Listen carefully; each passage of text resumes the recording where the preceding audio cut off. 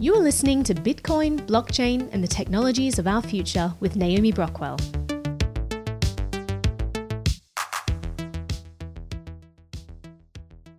Online tracking is harmless. If you've got nothing to hide, you shouldn't care about privacy. Privacy is dead. We see these myths about privacy echoed everywhere we look. It's gotten to the stage where people have normalized surveillance, told us it's inevitable, and convinced us that there's no point even trying to reclaim our privacy. Snowden once said, "It is, in a dark way, psychologically reassuring to say, oh, everything is monitored and there's nothing I can do. I shouldn't bother." The problem is that it's not true. I can understand where people are coming from because in a way we're being tracked so extensively. Jon von Tetzchner is the CEO of the Vivaldi browser, and in this video he helps us debunk 4 myths about privacy. That it's dead, that online tracking is harmless, that the data being collected about us isn't personal, and that surveillance is normal. Let's start with myth number 1. Privacy is dead. Indeed, our data is being endlessly captured by employers, retailers, governments, and hackers alike. Much of our lives have migrated to the digital realm, and this makes capturing the trail of our activities easier.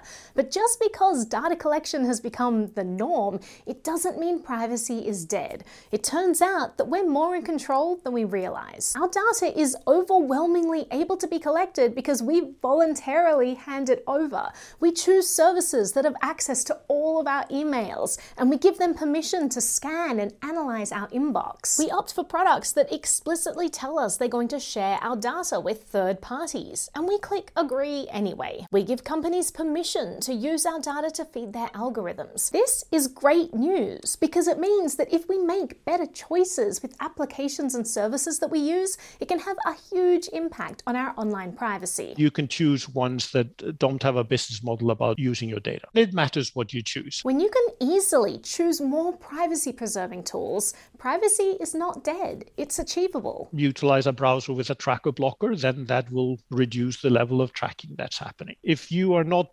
logging into services that are tracking you, then that will also help. As an individual, you can make choices. And I think it's finding the right balance where you're able to do the things that you'd like to do, but still not giving out more information than you need. One choice that makes a big difference is your email provider. Gmail is combing through every email you send and receive. They're analyzing them, and they're using the information they get in their algorithms. Choosing a privacy-preserving email provider like ProtonMail or Tutanota can really help. Email is a good start. Your social network is another good one. Some social media apps are really bad for privacy, but there are things that you can do to mitigate this without throwing them out completely. For example, I silo certain apps on old phones rather than carry them around with me on my main device. I'm also careful what information I add to my accounts. For example, I don't give them my real cell number or personal email address. I give them a unique VoIP number and email that they can't link to any other activities. Your choice of operating system can also have a big impact on your privacy. Windows shares a huge amount of data about your usage with third parties. Google and Android are a privacy nightmare. Apple may not share information with others, but they still collect it, and this makes many people uncomfortable. So what's left if you're privacy conscious? When it comes to operating systems, choosing Linux is a good choice. Linux is available for your phone and your computer. The learning curve can be steep, so we've made tutorials on Linux computers and Graphene phones. It may not be the first step that you take in your privacy journey, but down the road, when you're ready, it can have a big impact on how much data is collected about your digital activities. Then there's your everyday messaging. Are you using SMS, where phone providers see everything you send and have even been known to sell your real-time location data? Or are you using DMs on social media like Facebook and Twitter, where they also get access to everything you say? You can make a huge difference to your privacy by switching to an app that is end-to-end encrypted, where only the sender and recipient can read what you're saying. My favorite app is Signal, where I can also do end-to-end encrypted video and voice calls. You as an end user, you can make choices to improve your privacy. I understand that people can become cynical. There's all this tracking going on. But there is hope. We have to look at alternatives and we have to look at ways to stop this. So your definitive opinion, privacy is not dead, it's still alive, and it's worth fighting for. Definitely. The next myth we're going to tackle is that online tracking is harmless. Let's first address the sheer number of people who get access to the data collected about us. Google alone has a list of over 4,000 companies in the US and over 1,000 companies in Europe that they call authorized buyers, that they share your information with. This includes all kinds of data brokers and advertising companies. But these thousands of hands are like a sieve, and the information ends up in countless more hands, including bounty hunters, hackers, blackmailers, authoritarian governments, and anyone else who wants it. A lot of the time, then the data is being sold. Or it's just taken. Even when companies try to keep your information secure, they're usually really bad at it. All our information, all our interests and likes, it's built into a profile that someone then can hack. Giant data breaches happen every single day, and this information all ends up on the dark web. So the first reason why online tracking isn't harmless is because you have no control over where this information ends up, and that's something that you should be concerned about. Next, just one way that the information collected about us is used is to build a profile which they then can sell or utilize to influence our decision making. You may not think that you have anything to kind of hide or that you don't mind sharing anything with the outside world. The question is then, how is that data being used? Most people presume this information is just used to sell us another pair of shoes or something. And what's wrong with that? But companies aren't just selling our profiles to people who want to target our consumer choices. It's also selling access to you based on an algorithm that is saying who you are and what you like. Our data provides a granular insight into who we are, into what's going to attract our attention or get us to click on a link, but also it reveals what arguments we're going to listen to and how we might be persuaded in a political campaign. Companies sell this access to us, and the potential of how this can be used can get pretty dark. It's not just about selling us consumer products anymore. Depending on the society that you're living in, how that data is used is really important. If we're all being profiled, then all our content is being utilized to basically decide what we see and how we are treated, or it's being used to make decisions about our lives. Humans are already susceptible to influence, and the more someone knows about you, the easier this influence becomes. Typical people go into a service, and whether it's a Facebook or a YouTube or the like, and they start in one corner and then they just take the recommendation engines, which may be influenced potentially by someone that wants to influence you in a certain direction. Then finally, you're getting a worldview which makes you vote in a certain way or think in a certain way or just hate other people because you think that they are hating you. It can be hard to see the dangers of data collection because a lot of this stuff is going on under the hood without any of us realizing. But the data collection definitely isn't harmless. Should we allow that kind of profiling? It's a kind of a dystopian world, and we don't want that. That leads us to myth number 3, that the information usually collected isn't personal, it's just feature tracking, so we really shouldn't care about it. But what is meant by feature tracking? You have location information, you have Bluetooth beacon information, you have online information, you have shop information, you have your credit card information.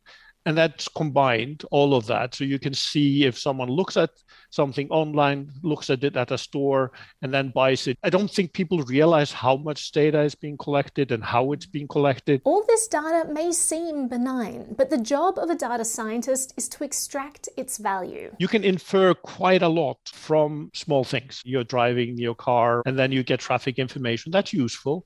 The question is, what are you using the data for otherwise? It's being utilized at times to get information that shouldn't be collected. So the fact that you drive the same way from A to B, it will know, okay, where you're home, where you're working. Potentially that data can be used for something else than intended. Like using location tracking tools to see who is meeting with each other. Is that fair game to utilize it that way? Your social graph can tell someone what activism you might be involved with, your political persuasion, your sexual habits. The inference from the information can be quite extensive. There's a famous story from a decade ago where a father got angry at Target for sending his teenage daughter advertisements for pregnancy-related products. He stormed into Target waving a pamphlet and said, "She's still in high school and you're sending her coupons for baby clothes and cribs? Are you trying to encourage her to get pregnant?" It turns out Target knew she was pregnant before her father did, and this is just from seeing other products that she was interested in, like unscented lotion and hand sanitizer. And this was all going on a decade ago. You can imagine how much better technology and data science has gotten since then. Again, a company might insist that all their data collection is just to enhance your user experience, but depending on how it's being used, it becomes good or bad. So, when choosing the products and services that you want to use, be aware of what data is collected and how it might potentially be used. The next myth is that surveillance is normal and just a part of internet life, and we should just get used to it. Are you serious? This is a particularly insidious mind weevil. Not only does it legitimize this constant surveillance, but it also tells people that they're powerless to stop it. Surveillance has become something that people take for granted on the internet. But if the same surveillance happened face to face, we'd be outraged. You wouldn't expect anyone that's babysitting for you to be collecting information about what you have in your house. Or for someone to be parked outside your home, recording how you use your kitchen appliances. But when this surveillance happens digitally, people try to tell us that, oh, it's just part of the internet. This is fine. Surveillance is not inevitable, and we need to stop normalizing it. This needs to change. The cost of giving up privacy is just too big. What's at stake there? Our wellness, our societies. Because when you have a society where surveillance is pervasive, it has a chilling effect. But we want people to be able to be themselves and not have to be thinking about, okay, all of what I'm doing now is being collected. So if I do something silly or say something silly, that's going into the algorithm that decides my future. That can't be the way that it should be. Every time we become too self-conscious, we're losing the chance of being ourselves. And it becomes harder for us to find ourselves. Conversations were all once ephemeral. Words disappeared after they were uttered, which gave us the chance to explore ideas without passing thoughts being added to an immutable identity. When I was young, and if I was doing something silly, maybe I would have one too many beers and the like, and there would be no one taking a picture of me. You have to be allowed to make mistakes, and you have to be able to learn from your mistake, and that's an important thing. With today's internet, our thoughts are turned into permanent records, and we don't let people evolve and grow. Any fleeting mistake as a teenager can be rehashed 15 years later. That would be kind of how I would be presented for all eternity. Remember, social norms change, but that data is forever and can be picked over at any time in the future by any potential adversary. That's not the kind of society that we want to live in. So there's much more at stake with data collection than people just being able to sell us another pair of shoes. This is not only about privacy as individuals. This is about what kind of society we want to live in. Do we want to live in a surveillance society? I think we want to get away from that. Let's stop telling people these myths about privacy and that privacy isn't important, because without privacy, you can't have a truly free society. Let's instead remind people that they are empowered human beings and that they can make better choices about the tech that they use in their lives. Our channel is funded by community donations, so if you'd like to support our work, head to nbtv.media/support. Also, just liking, sharing, commenting on, and subscribing to our channel really helps us. Thanks so much for watching through to the end.